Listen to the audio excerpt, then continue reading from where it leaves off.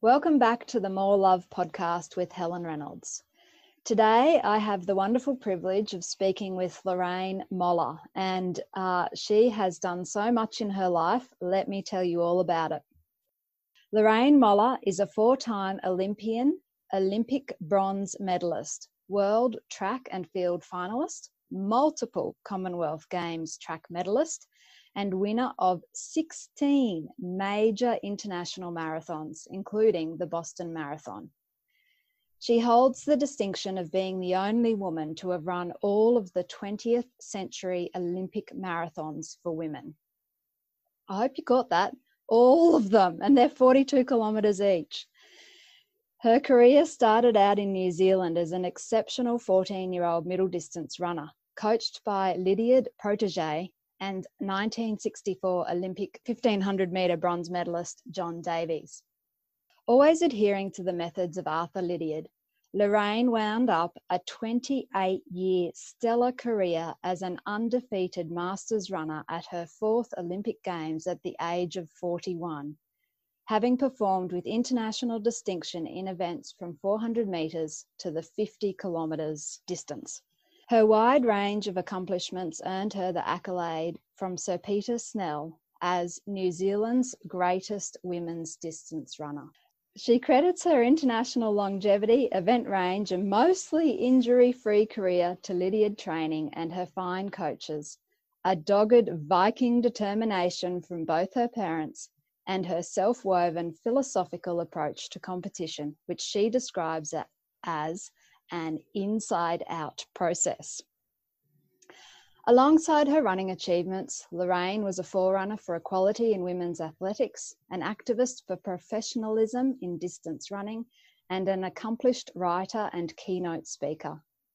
Since retiring from competitive sport in 1996 at the Atlanta Olympics, Lorraine served as Vice President of Hearts of Gold, an NGO in Japan, and helped establish charity running events in Cambodia, Mongolia, and East Timor. In 2006, she co-founded the Lydiard Foundation, which is dedicated to educating coaches and athletes in the art of endurance training and peaking. Lorraine's autobiography, titled On the Wings of Mercury, was published in 2008 and was launched by New Zealand's Prime Minister Helen Clark and became a number 2 seller on the New Zealand's bestseller list. She currently lives in Boulder, Colorado, and she is here with me, and we can't wait to dive in deep. I just had to say all of that. It's incredible career, Lorraine, and thank you for taking the time to be with us here on the More Love podcast. Thank you very much, Helen. So you've got lots and lots of interesting things to talk about, but I want to start way back when you were a child, because you mentioned that you had to become self-reliant and determined and focused at a very young age, having had some childhood hospital experiences. So can we begin there? Well, I think the worst thing as a child is to be separated from your family, because that's your whole basis for safety. So I was put in hospital when I was about 18 months old after I'd got a cut in my foot from some glass, and they thought there was still glass in my foot, and so they performed an operation, but I'm not sure what happened. Obviously it was beneath the memory, my conscious memory at that time, though I do have a nice big scar under my big toe on my left foot. So, it was the beginning of something big, and I think the ways that we are scarred early on put us on a particular path through which we have certain experiences and opportunities to learn about ourselves in a particular way. So I'm grateful for everything that happened, even though it was harrowing at some time, but it all leads you to the present moment. And I've had a very rich life. So my hospital experiences and being separated from my parents and my family, it's the third of 6. So we were a big sort of warm, sort of, active family.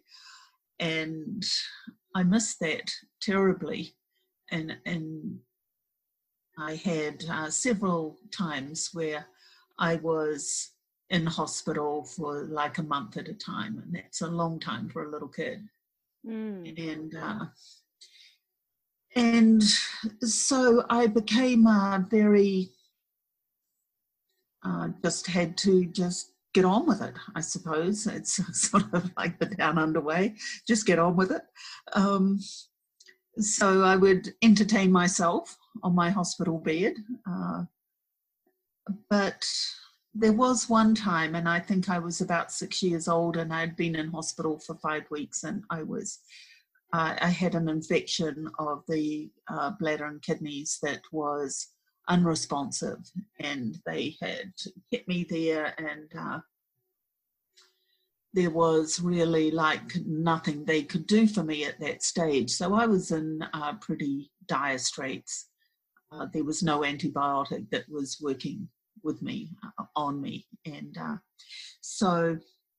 I do remember a time when I went to the hospital window and I would look out from this high-rise building over this park, and it was rolling hills and lots of trees, and there was an arboretum, etc. And so that was my connection with the outside world.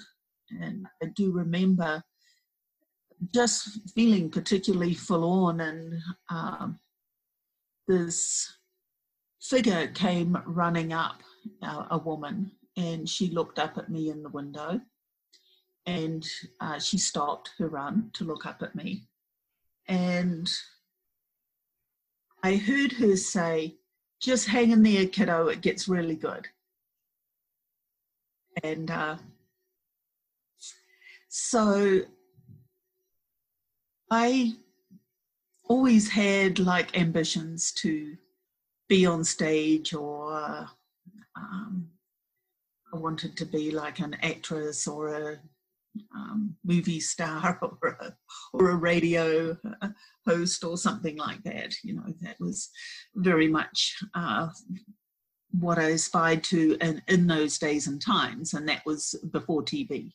So anyway, we'll fast forward on that story because it did get really good. I outgrew the infection. I became a runner in my early teens. I started representing my country by the time I was 16, and then I went on and had an almost 30-year career as an international athlete in an area where women were not considered really viable when I started. As certainly nothing in the vocabulary of a 14-year-old as a professional athlete. So that whole world was pretty much an unknown. So I was at the forefront of this fabulous movement and sport for women, and sort of on the heels of the 60s women's liberation movement, and going all around the world and just having these fabulous experiences. And ended up going to 4 Olympic Games, and finally retired at the age of 41 after my last Olympics. So it was great fun. It was really great fun. So anyway, the culmination for me really, or I think the highlight, was when I finally medaled in the Olympic Games in 1992 in Barcelona. I was the oldest runner in the field. I was 37. I was supposed to be over the hill, and I think these things, the sport itself lends itself to learning about your own belief systems and what you believe is possible, and then forging through them if you've got enough sort of drive and courage to challenge the accepted beliefs. But I mean, they're what you've taken on yourself. And so at 37, I won myself a bronze medal. I got to stand on the Olympic podium and do my victory pose and all those kinds of things. It was just wonderful. And I left those games with a feeling of I could do anything. I could, if I just put my mind to it, nothing was impossible. And that is a beautiful state to embody for at least a period of time, but it certainly took me up a notch in my faith in myself. And, from my early childhood experiences too, I did not trust my body. And because I had been so sick, and it had taken me to hospital, and there was a certain amount of feeling out of control with regards. The body seemed to have a mind of its own. My heart and mind wanted something else, and the body put me in this other position. So I think my life as an athlete was really strengthening that connection between body and mind, and I think that's so important, because today I see even more so with all this computers and artificial intelligence that we're getting more and more divorced from the body, not closer to it. And I think it's important for humanity to embody their natural selves and to reclaim our bodies, so that there's something other than just a pedestal for an iPhone. Wow, that's amazing. Yeah, well, I think, because I spent so many hours running, and running is just a wonderful, very grounding thing for me, but also a wonderful creative time. And I think a way of setting everything into coherence. And because that's what we have these splits in our, we have a particular focus, and we're all, governed very much by the left brain, and, put things in a linear way, and we tend to discard information that comes from other sources than the linear mind. And when I was out running, and the body and mind were just freewheeling, and I was just under my own power in a wonderful whole brain endorphin type state. It was wonderful, and coherent and rhythmical. Yes, and those are really important words. And I didn't understand it, or I didn't put it in those terms now, but I do when I teach coaches. I teach coaches on this Lydiard method of training, and I like to stress that, or let's say emphasize, we won't talk about stress and stressed out.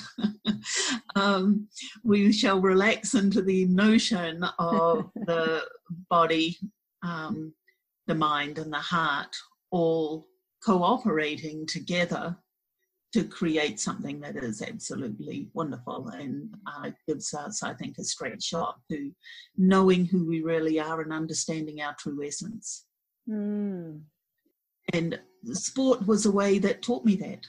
That just to, and the big thing, I think, was just the movement itself. Just moving for long periods of time, and it would take me places other than where my feet were taking me. Tell us more about those places. So I think, the actual movement of running, of where you go left, right, so it's bilateral, and as you know, the body and the brain have a crossover. So the left side of the brain controls the right side of the body, and right, left, right. And that relationship between right and left is one way that we structure our reality. And as a culture, we tend to lean towards the right side, which is the left side of the brain, which I just alluded to. When you're out running, because you're doing this repeated action, you get into this whole brain state. So you get a coordination of right and left hemispheres. And what happens when we get into that state? We get very creative. We tap into the creative imagination, and that's where our real power is. And when we get into a stress state, we go out of that and we go into another mode. And that's necessary because we need to have mechanisms to keep us safe. if we're safe, it keeps us in the game of life, right? So, you know, you lose your body and you're out. So we have pretty strong instincts to stay in the game, because then you've got a chance in this reality to advance your consciousness in certain ways. And I think subconsciously we all know that, or maybe super consciously we all know that. So I would go out on these 20-mile runs and you know, just lope along, and next thing they'd be over, and I'd go, wow, that was wonderful. Incredible journey. But where my mind went was everywhere. You know, I'd work things out. I would write poetry, I'd write books, give speeches, you know, I'd give my acceptance award for my gold medal, all those sorts of things. So, you know, those are really important, because when you're making the action, and then what we hold in our mind is then getting married to the action that we're taking. And we need to make sure that, because we often get these twisted coupling of an action with an idea. And we must be careful that we keep that pure or coordinated. So, you know, for example, I had a friend, and he used to do hypnosis on me, and I said, oh, why don't you come for a run with me? You know, so he was interested in, he was a professional hypnotist actually, and he was really interested in helping me get my mind sort of sorted. And I said to him, oh, why don't you come for a run with me? And he came, but he was really sort of reluctant. And then he confessed to me that he didn't know how to run well, because when he was a boy, he was running and his father said, you run like a girl. And he, you know, and in those times that was like an insult. Mm-hmm. So, you know, when we compare people, or we use our words, and it invokes a certain image, and then that image is laden with that action that they're taking. And, you know, many teachers ruin running for kids because they use it as punishment. So that's a bad coupling right there. So I think it's really important for us to look at, like, where we have conflicts, and these conflicts will keep arising because all conflicts want resolution. And release. So within us, within our being, it's seeking oneness, it's seeking resolution. So it will seek opportunities to resolve the conflicts. So if you see something happening in your life over and over and over again, it's time to look at, okay, what beliefs do I hold that are in conflict, and to resolve them. And, you know, we're told all sorts of things, like we're told we're limited. It's, well, or that, you know, we define ourselves, we attach to the I am essence, all these other words like I am fat, I am stupid, I am da da da da da da. And every time we do one of those, it's like, you know, the iron bar of the jail, we just added another one. And, you know, so also taught we're separate from each other and from our spirit, and that to me is the hugest insult, the hugest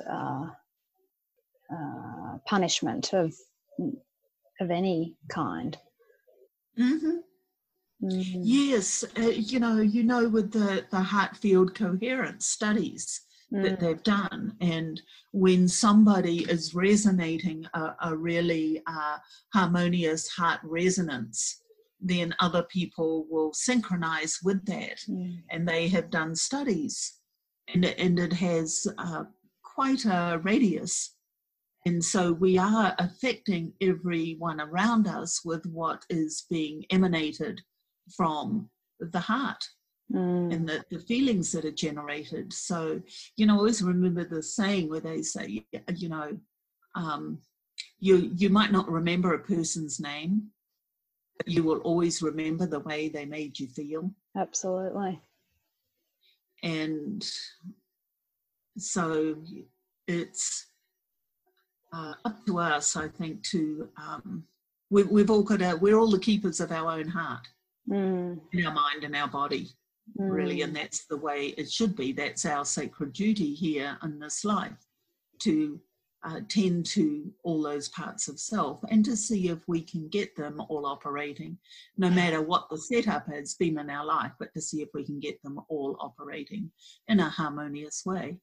And often it just starts with accepting yourself and then learning to love it. And that was a big part of my journey. So, you know, I'll just fast forward, Helen, if you don't mind, to this. Here I am. I've been training and I've been winning races and I've been going to Olympics, and here I am at my third Olympics, and I finally win my medal. It's not quite the medal I wanted, but it was still, I won a medal, and it was a real high. And being in the stadium and being on the podium and was just incredible. And so I can, you know, recall those feelings, and they're very, very, still very vibrant for me. Fantastic memories. And as I said, I had that feeling that I could do anything. And it was a great feeling. So I can remember going back to New Zealand. I was 37 years old. I was a bronze medalist. I was staying in Auckland, and I went for a run around the Auckland Domain, which is, it's about a 2-mile loop. And as I was running around, I saw coming up the path this big building in front of me. And I'd run probably hundreds of miles around that park. But this time I looked up at this building and something caught me. And I stopped. And I looked up and I saw this little face looking at me. And it reminded me of when I was in hospital. And I stopped and I waved, and I didn't stop in runs. You know, that's like a big no-no. When you're doing a run, you don't stop. You know, you keep going till you finish. But I did. I stopped dead in my tracks, and I looked up and I saw this little figure there, and I said, hey, you know, it's going to get really good, kiddo. You just hang in there. And I found that to be one of those very haunting moments. And then when I went home to my hometown and my mum was there, and I asked my mum, I said, where was that hospital when I was little? And she said, oh, it's on the Auckland Domain. So I hadn't ever put the two together before then. I think prior to that, I always felt like I was trying to outrun my past. And then it was a moment of, I feel like this little kid in me and this adult in me having communication through that particular point in time and space. And the more I tuned into it, the more the memory came back from both sides of that window. And I think that that was an important lesson for me, because we think of things in linear time, and yet quantum physics would tell us it's all a big occurring now. That all probabilities are present to us. That means there's infinite pathways at any juncture whenever we make a decision that we can go down, and that adds up to infinite numbers of timelines and parallel lives and all those kinds of things, which, you know, if you think about it too much, it can hurt your head. However, I think it is really important that we connect with all those versions of selves and we love them. and we give them the best that we've got from our perspective right now. And so that kid, that little girl, benefited from this future self giving her just some encouragement, you know. So, and likewise, I can be grateful to that little kid for enduring those experiences that set me up on this path, to have this wonderful life and to learn and grow and to be able to explore all this wonderful realm and its different parts. So, yeah. So she took the heat, which was very brave of her. Yeah. So that time on the podium for your bronze medal was, I may be wrong here, but was that also the time that helped you resolve the long-standing issues you had with your father? Yeah. Look, my father was a World War II veteran. He had had some harrowing experiences. He went to war when he was 16. So I was just telling the story about my father. Mm-hmm. Yeah, so anyway, look, my father, he was a real adventurer. Mm. And he was such an adventurer that when he was 16 and his brothers were going off to war, he didn't want to be left behind. So he scratched his birth certificate so that the 1925 looked like a 1923.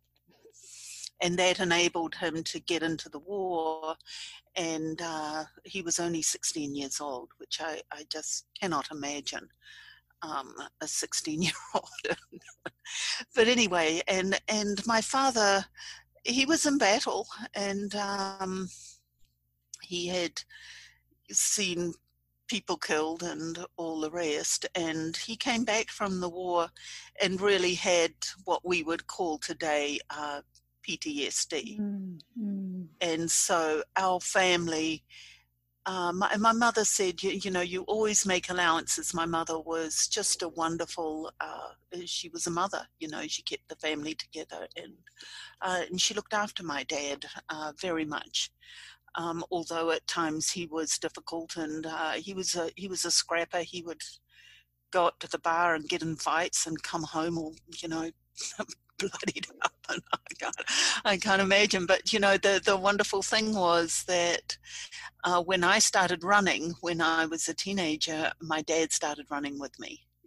And I didn't know my dad very well, but he loved the running. He became a marathon runner in his own right.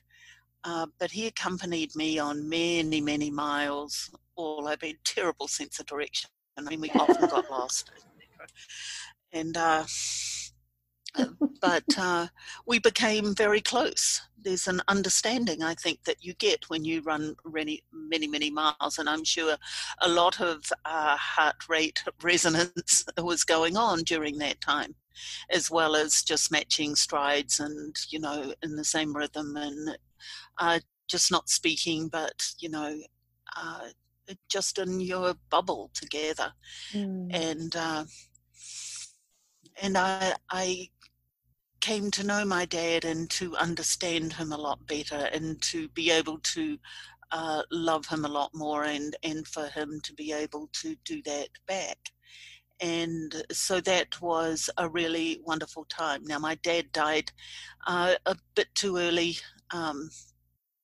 but he died out on a run with his running shoes on, so that was the way he wanted to go. So, you know, he always did things on his own terms, and that, I think, was a great legacy that he gave to his children. My mother, also very headstrong in her own way.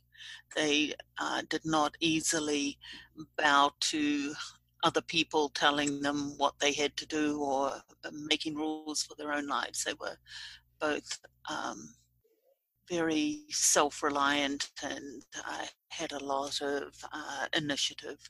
And do you know what was really beautiful just then? Right as you were speaking about the oneness of running with your father and being in sync and rhythm and coherence, and how much it was a time that you loved sharing with him, it was 11:11.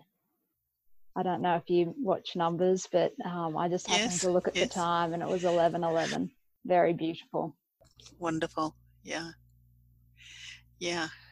So I'm feeling a bit of nostalgia now, thinking about my dad. And yeah, but anyway, so I will tell you what happened after I won the bronze medal, because I think that is, it's a story of when we feel like we can do anything and we can conquer the world. And then it is at that time that you're a little bit like Icarus flying too high to the sun, that life brings you back down to the mortal realm, and you go, oh, okay, yeah, I will be humbled. So I did it to myself very much. So so I won my bronze medal. And then afterwards, I started to think, well, you know, look, let me just backtrack a little bit, because in the middle of the race, or sometime in the race, in a marathon, it's usually in the later stages of the race, because that's when the whole energy system dynamics get much more intricate, or if you've done it well, you've balanced things, so you can sort of make it through that portal where you don't lose your energy, and you can finish well. And I could do that pretty well. But I also knew that there is that point in the marathon where the doubt set in, and there was a part of me, even though I'd won so many big races, the Olympics seemed the be-all and end-all. So in my mind, it became the supreme test. And so I put a lot more pressure on myself in the Olympics. Well, the big thing about the Olympic marathons is that they are held in the Summer Olympics, and usually for prime television. And so it is often summer in a big city somewhere, in this case Barcelona, in August, and it is extremely hot and humid. And I did go to Barcelona the year before and ran over the course, and I just wanted to check out what it would be like coming into the Olympics the next year. And what I did find out, that it was very humid and hot to begin with. And then the course itself started 26 miles out on the coast, and it came into the middle of Barcelona city, and headed up towards the Olympic Stadium, which was on the top of like a little mountain. It was called Montjuic. So fairly flat until the last 3 miles. It got steeper and steeper and steeper. So you finished on this uphill.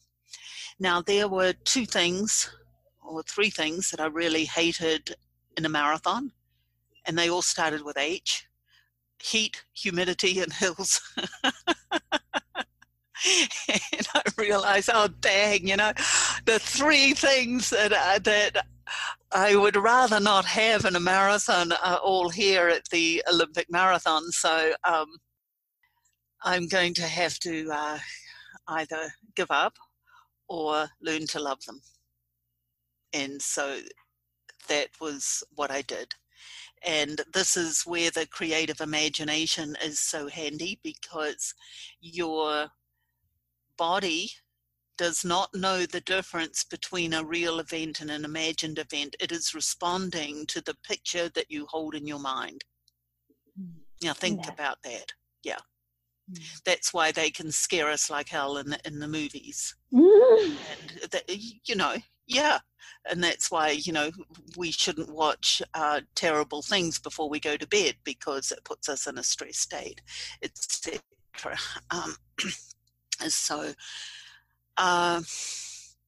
So I imagined myself running into the Olympic Stadium at the end of every run. So at the beginning of every run, I would dress up and put on extra layers of clothes, and I'd run in the heat of the day. And I got used to running in my own self-made environment, which was quite hot and humid. So the body adapts, and that's how we train. We train by harnessing the powers of adaptation that we naturally have. And so using that, I got used to running in the heat and humidity. And then there's a big hill right behind my house, so I'd run up that hill, and I'd imagine that I was running up the Olympic hill, and I'd get to the top and I was running into the stadium, and then I would throw my arms in the air as I crossed my imaginary finish line with, you know, thousands of people standing up and cheering for me, and I'd go, yes, yes, I just won the Olympics, you know, so I'd go home. So then that pathway becomes strong, but it starts to draw in that future timeline where you are Olympic champion, or where I was to be Olympic champion. Now, when we switch from who we are, or from our present or past self, to recreating ourselves in the future image of who we wish to be to achieve our dreams, it takes a remodeling of not only the body, but also of the belief structures that you are holding about who you think you are. So you need to become that which you wish to be. It's sort of a trick. So because we have a present structure that really needs to be dismantled or refurbished as you go, and that is what you do when you engage the imagination, and you do things in a certain way, and a lot of it is that human beings adjust, and they get captured into bad habits very young. And habits of thinking, and it's those habitual things that just go round and round in a circle, and especially loops that are not satisfying or fulfilling. That's where we have conflicts. And my big thing was, my dad always said when we were little, you can't have your cake and eat it too. And I never quite understood what that meant, but it was sort of like, you're going to have a birthday and you're going to get a cake, but then you don't get to eat it because there's a catch somewhere, you know.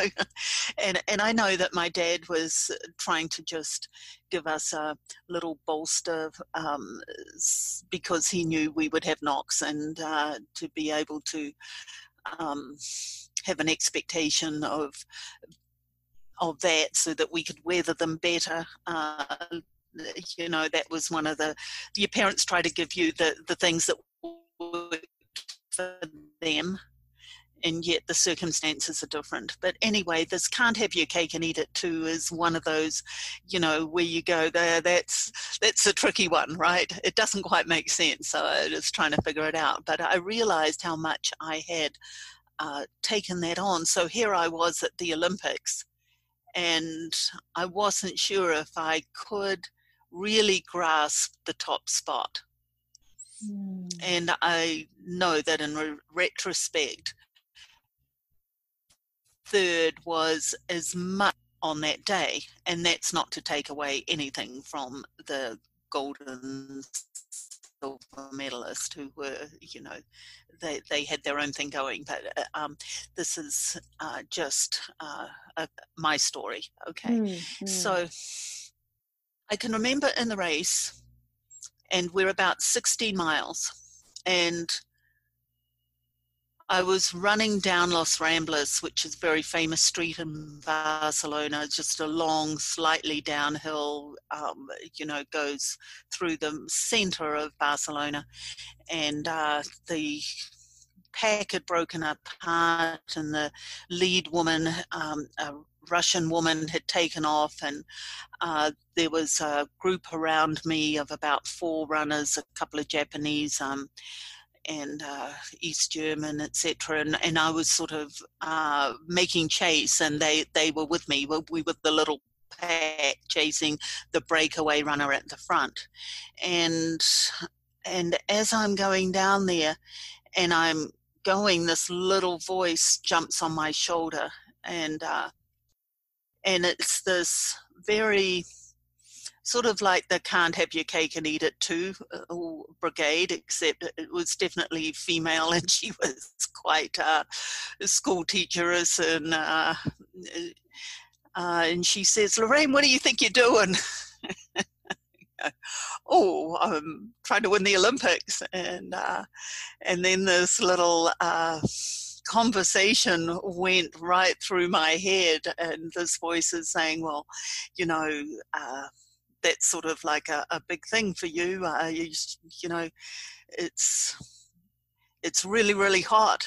And, you know, I'd heat trained, and I felt pretty good. I actually hadn't given the heat. It was over 90 degrees, which I think, you know, high 30s. And so it was very hot. And I said, "Well, you know, actually, I don't really feel the heat. It's surprising, but I haven't given the heat a thought." And she says, "Oh, yeah, but, you know, it's only 16 miles and you've still got 10 miles to go. You know, 10 miles, a lot can happen in 10 miles. "Well, I know that." "Yeah, well, I know that, you know, but if I don't cover the break of the woman in front, then I'm not going to win the race." And this voice says, "Oh, yeah, but it all goes uphill now. You finish uphill and you know you're not a good uphill runner." And I go, "Yeah, but if I don't cover it now, I'm not going to win." And by that time I was in 3rd place. And this voice said to me, "Well, look, you're already in 3rd. You don't want to blow it. 3rd is really good for you, you know. 3rd in the Olympics is about as good as you're going to get, so don't go blowing it." And I went, "Oh, yeah, you're right." Oh. And so I slowed down at that point, and I stopped giving chase, and I stayed in my 3rd place from that point on to the finish. And so, and I after I finished, and I've got to tell you, like, it's the most exhilarating thing to come into the Olympic Stadium and have 80,000 people standing and cheering for you and all that. It was just such a thrill, and I will never forget that. But in the days afterwards, when I had my bronze medal, I started to feel like it wasn't quite good enough. And when people would say, "Oh, can I see your medal?" And I'd pull it out, and I'd sort of with an apology, and I'd go, "Well, it's only a bronze, you know." And so that was my story.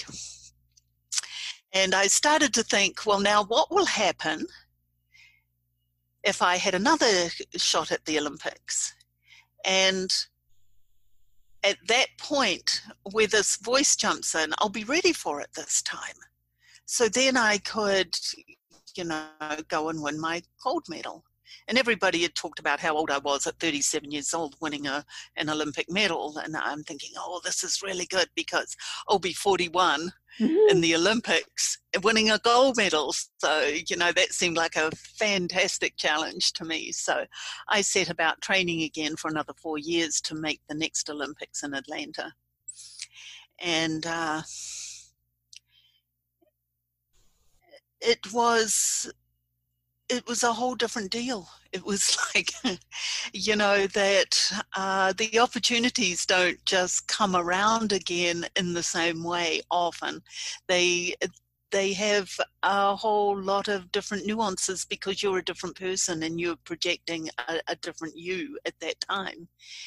And so come the Olympics in Atlanta, and I wasn't running that well, but I did qualify and make the Olympic team. And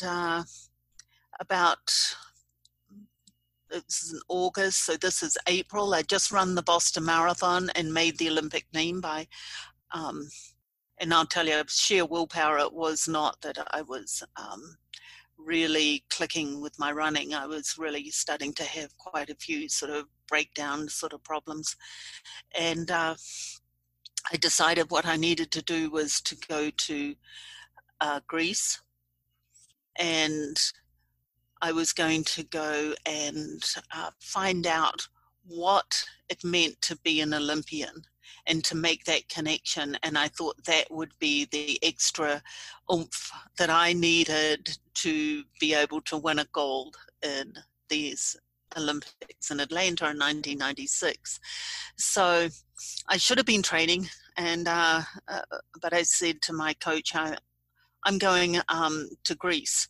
Don't ask me what I'm doing. I'm just going, and then I'll knuckle down and I'll train when I get back. So then I took off to Greece, and I went to all the mystical sites and magical sites, and I went to Olympia, and collected all my my oil from Zeus's grove, and my magic water from the Temple of Delphi, and all that kind of stuff. But the highlight of my trip was I decided that I was going to go to Mount Olympus. So if you know your mythology, the Mount Olympus is where all the Greek gods live, at the top of the mountain, right? And so you've got your pantheon of, Aphrodite and, the whole bunch of them, Apollo, etc. Anyway, I decided I was going to go talk to Zeus, because Zeus is the head Olympian. And I knew that if you really wanted to get something done, you had to go to the head of the corporation, and bypass all the underlings. So I decided I was going to the top of Mount Olympus to go talk to Zeus. Okay, so it's April, end of April. I've got a rental car. I drive up Mount Olympus as far as I can, and then you have to park at a trailhead and then take the path up. And there was nobody else there because it was still pretty cold and there was still snow on top of the mountain. So anyway, I in my shorts and got my little backpack, and I ran up as far as I could.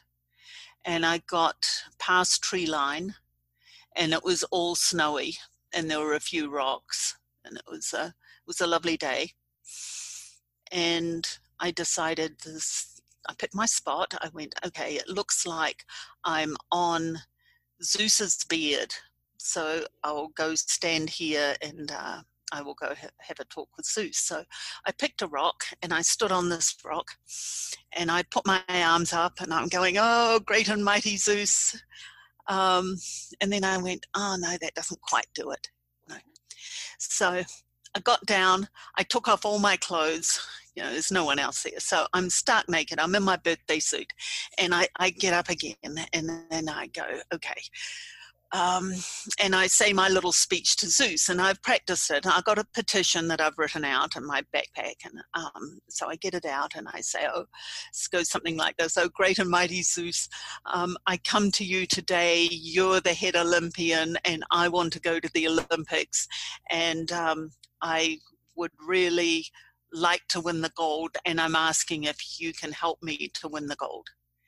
And if you will do this for me, I promise that I will conduct myself as an Olympian according to the Olympic code. There is a code of ethics that comes from or is based in ancient Greece, which is basically honor and integrity and courage and honesty and all those sorts of attributes. And I said, I will be in your service as an Olympian according to this code of conduct for the rest of my days. And then I had a gold medal that I'd made, and it had my picture on it. It had the date of the Olympic race. And so I got down off the rock and I buried it. I scooped out the ground and I buried it underneath. And then I was getting pretty cold, so I put my clothes back on. And I started off down the trail, and I'd gone maybe 100 yards or so, and I said to myself, I have to know. I just, like I started to think, I'm just some idiot up here. When I should be training, here I am on the top of Mount Olympus doing this really stupid thing. And so I went back to the rock, and I stood there and I said, please, I need a sign. I have to know. I have to know if you've heard me. And out of this clear blue sky came this roll of thunder. Boom. And the hair stood up on my arms, and I sort of jumped, and I went, oh, what was that? And almost like, oh, you didn't hear that, it gave me another one. So there was another roll of thunder, 2 in a row. And I went, that's it. I've got it. Thank you. I've got my sign. And, if you know your mythology, Zeus is the god of the thunderbolt. So I felt like he had spoken to me, and he had said, yes, I hear what you're saying, and I will grant your wish.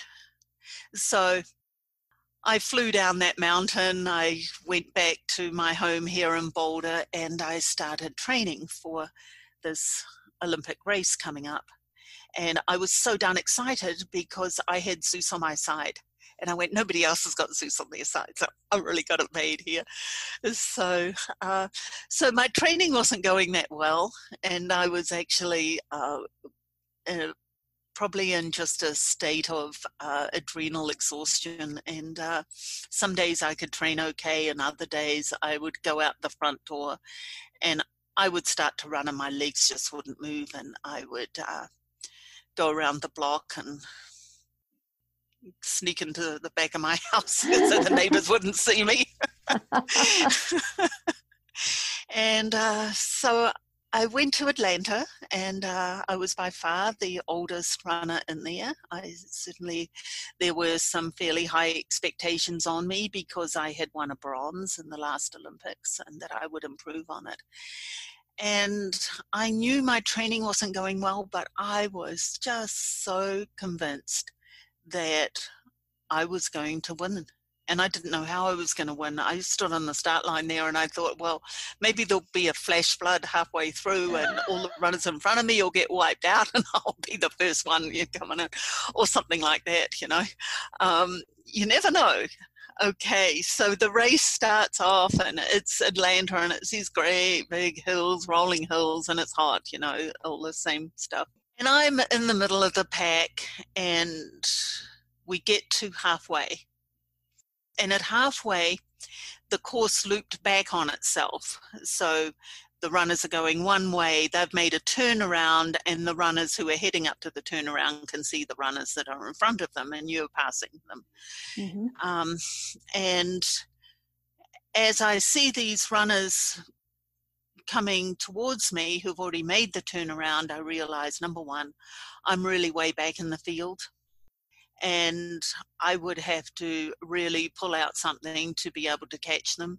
And I just didn't feel like I had it in me. And I knew that I was not going to win this day. I saw the first runner come by, and it was Fatuma Roba, who was an Ethiopian woman. When I started running, Ethiopian women weren't runners. They were third world country, and when I started running, women didn't even have the marathon in the Olympics. There was this whole evolution of women's running that took part that I got to have a front seat to. And here I am looking at this African woman running, and she is striding out, and she has a beautiful, fluid, long stride, and I recognize myself as just a teenage girl in this runner, the way that she ran, just completely relaxed and uninhibited. Behind her came the runners that I had had my battle with in Barcelona 4 years before. And they were just gritting it out like knitted brows and just willpower and just pushing them on. And each one of them, when I looked at them, I thought, yeah, that's me. That's me. Every one of them seemed to be me. And it was an interesting thing because I had never, ever really in a race looked at other runners and admired them or taken pause to give credit to how they were and what they were doing. But I did in that moment. And, you know, I could see that these runners were just gutting it out and they wanted a medal so badly. And knowing that I wasn't going to win one that day, but seeing them in pursuit of it, I suddenly realized, you know, I have one. I have one already. And I haven't appreciated it. I always thought it wasn't good enough. Like I had an Olympic bronze medal and I thought it wasn't good enough.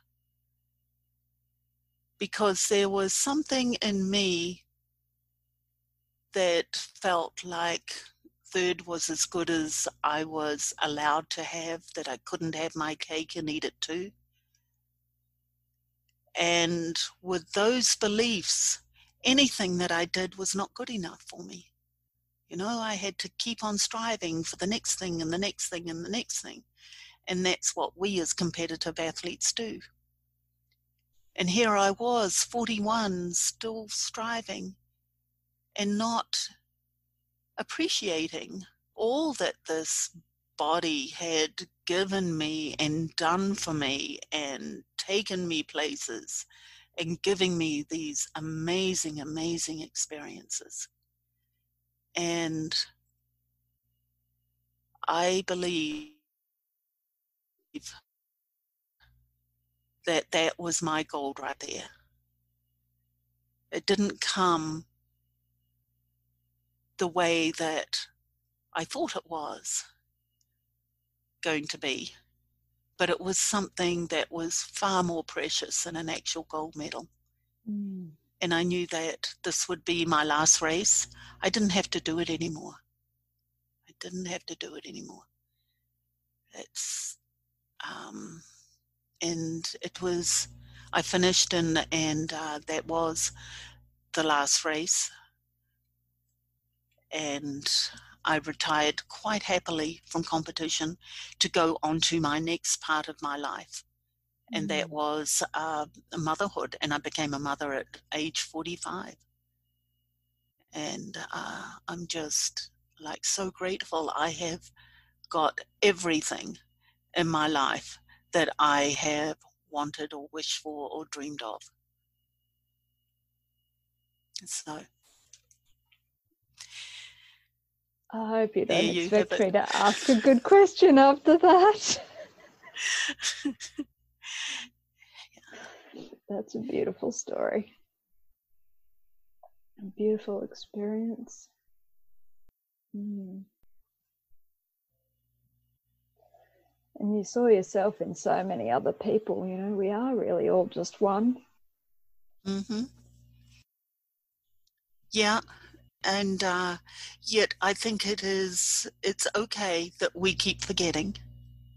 Mm-hmm. It's just, you know, just give yourself reminders now and then, but, you know, we're here, I think, for not by mistake, and we are in this game and we are immortal souls taking on this physical presence to learn about who we really are. And that lesson is just what you're teaching, Helen, that we are love.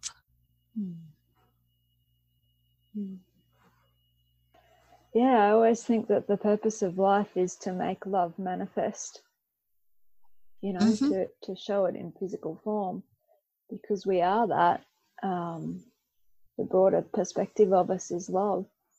We just have the opportunity to express it through our physical experience. Mm-hmm.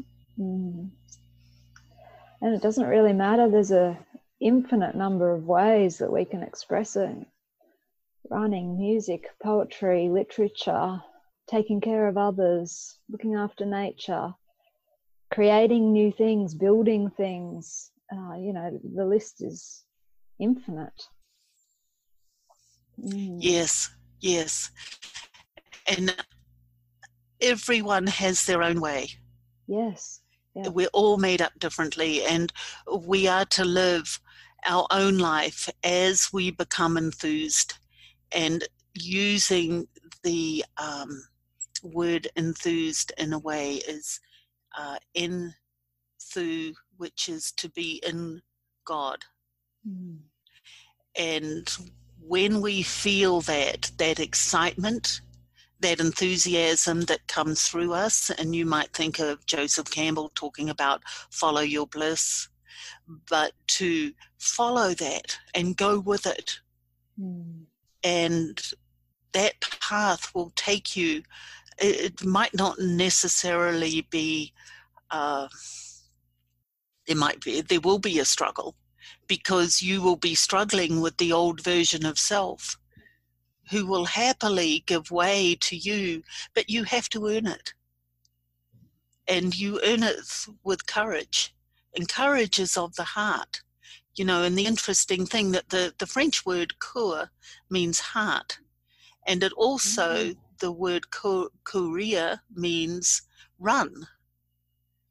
Wow. And courage is, it's not a difficult thing to do. It's just make a commitment to, you will know when you feel that enthusiasm or that you need to do something and follow that prompting. And if you can connect up to that and just go with it, no matter what the consequences, it's a test. It's a test. And every time you do that, life gives you more. It gives you more and more and more. It's set up that way. And I think, even in these times where we are as a whole culture getting tested, and it's like, okay, reset, time out, reset, everybody. And what do you believe in, and what are you doing here, and what does your life mean? And you're not here by mistake. You're not here by mistake. You are here because you are a vital part of this whole big play. Now, you can make a difference being a vital part of it by, no matter how small that part is, by playing it with courage and with heart and with truth and all those Olympic ideals, So we all have that gold. Gold is the, alchemical metal. It's the highest, and it's full consciousness. And we can all get our gold in our own way.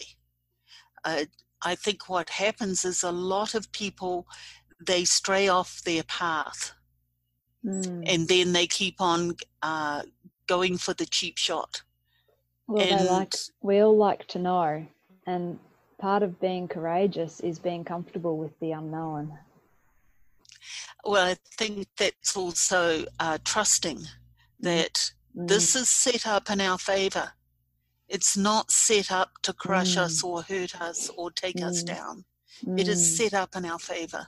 And that's why when we don't follow those impulses, that enthusiasm, that impulse might be the wrong word, because you could easily get that mixed up with a mental impulse, but that enthusiasm to create or to follow what it was you came to do. When we don't do that, it feels so painful when we deny it and resist it. And I think that's a sign that, yes, it is all set up in our favor, because when we don't do it, it feels so uncomfortable. When you don't do it, you die inside a little bit at a time. you know. Yes. So, to become more alive is when we fulfill ourselves, that what we put out comes back and fulfills us. And so, think of it as life is like a big mirror, and what you put out is reflected back to you. In fact, it is like that, except that there's a time lag. So you put it out and it doesn't come back to you instantly. It's not instant like the image in the mirror.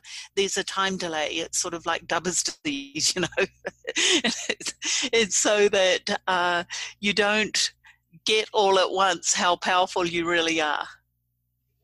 Because, we're like babies. You got to kind of like just give you a little bit, and then if you get that, then gives you a little bit more and a little bit more and a little bit more.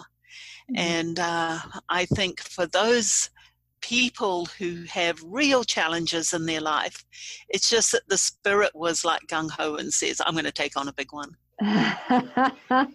So be grateful for them. Yeah. Be grateful for everything that's set up in your life. And if you keep doing something that is not fulfilling for you, change it, because you do have the power to change it. Mm. Your life is yours. It's not for somebody else to live your life for you. Mm. It's for yours, but you must claim it.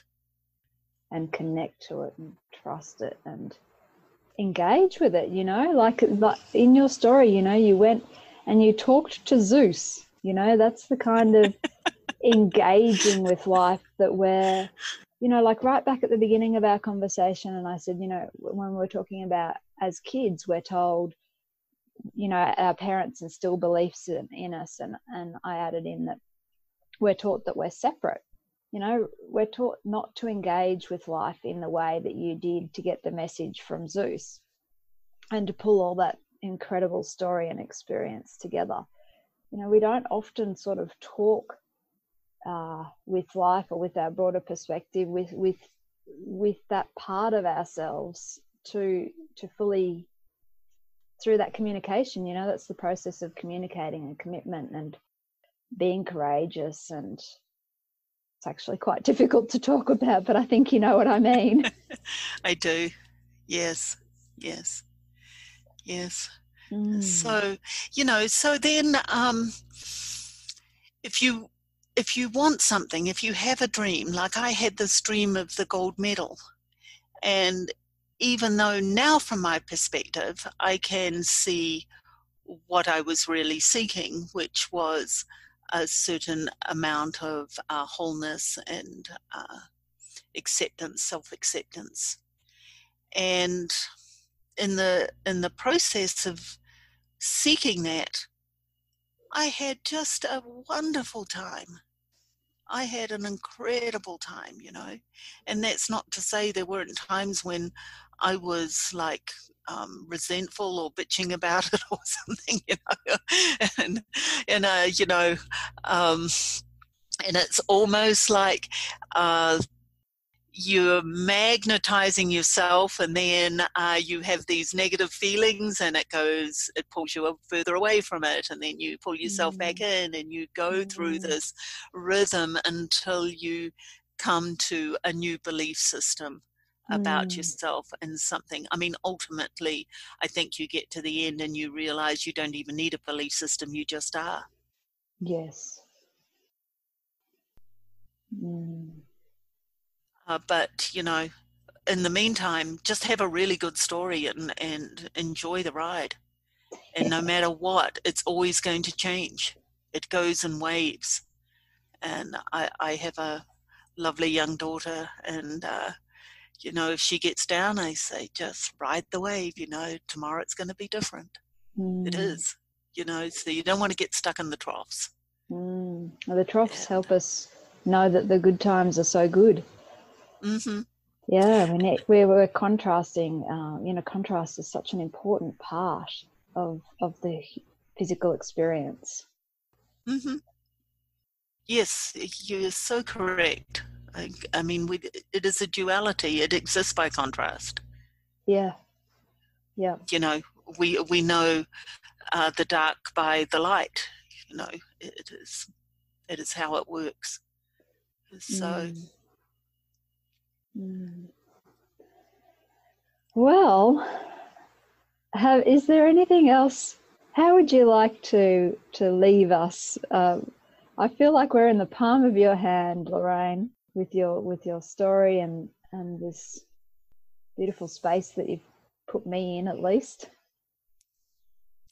I think just from a coach perspective, and what I teach the coaches about training and how we prepare ourselves as athletes to become the best that we can be and to have a peak performance on the day that counts, is that what we're doing is we are very deliberately providing certain types of stimulation through training to harness the powers of adaptation so that we adapt in a way that we wish to become. So we apply a certain type, like we maybe do an endurance workout, so then we're better able to, go the distance. So, and you play with all these factors, and it is a way of focusing the mind and the body, because they're not separate, and to reinvent yourself into the person that you wish to be. Now, we are constantly losing cells. Every second you lose about 250 million cells, every second. That's a heck of a lot, okay? And those cells are being replaced with new ones.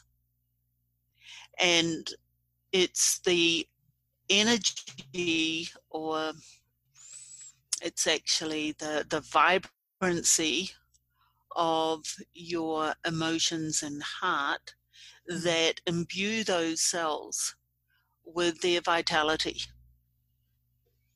And if you are holding thoughts about who you are that is dreary and drudgy, and you're thinking of yourself as limited and unhappy and depressed. Depression is one of the worst things.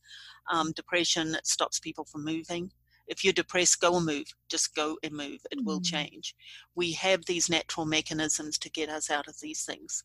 But if you can do what makes you happy, that you is fulfilling, and if there is something that you think that you would like to have from the outside world, go give it to the outside world yourself, and it will come back to you, because that's the way it works. And not only when we do the training and we put out, we go and do a training session and we use our energy in a certain type of training event. Training is just a simulation to get you ready for the real thing. And while you are recovering, your body actually is improving. It does not improve while you're doing the workout, the exercise, right? It improves when you stop.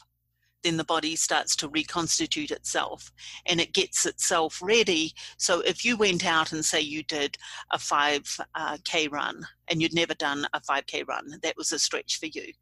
And so you do the 5K run, you use your energy doing this 5K run and it feels pretty hard. The moment you stop, your body is reconstituting itself. But the way it's reconstituting itself is in a way that makes you better able to do the 5K run next time. Okay, so it not only replenishes your energy, but nature gives you more than you even asked for. So that's the setup. The setup is, it's in our favor. It's for us. It wants us, whatever we move towards, it's going to give it to you. It's amazing. It is amazing. So, use that system. It's like, you know, you want more love in your life, go give some love to somebody. Be You know, loving. it's going to come back to you, you know. Yeah. You want more money, go give something of value. Okay, it's just that simple. It's like the vibration, that the thought from the mind combines with the emotional amplitude of the heart, Yes. and then you put it into action, and boom, that's how the system works. You put it out there, it comes back. You put it out there, it comes back. There's the rhythm. That's how we train. That's how we make ourselves into champions. That's how we get the gold. We just keep doing it, and you make a habit of doing it. And yay, and there's a new you of your own choosing and your own making to fulfill you in your dreams in your life. You've been given that system. It is so powerful. Wow. Okay, so there you go. Well, It's Lorraine, my pep talk. I'm speechless. I loved it. You've given me goosebumps twice, made me cry like a little girl once. Oh, I can't. Thank you. Thank you so very much. My pleasure. Yeah, thank you, Helen. Well, that's it for today's episode of the More Love podcast. I hope that you have been as moved as I have been, and we have had the most beautiful golden time with Lorraine. She has shared so much wisdom in this time together. So please, if you want to see, I'll put some YouTube links to some of Lorraine's career highlights, just to see her running across the finish line with these huge, big, great strides after 42 kilometers. That'll take your breath away as well. So visit my website. It's livetruetoyou.com. And you'll find some valuable snippets on social media. The handles are @livetruetoyou with heart. And until we share another podcast, thank you for listening. Bye for now.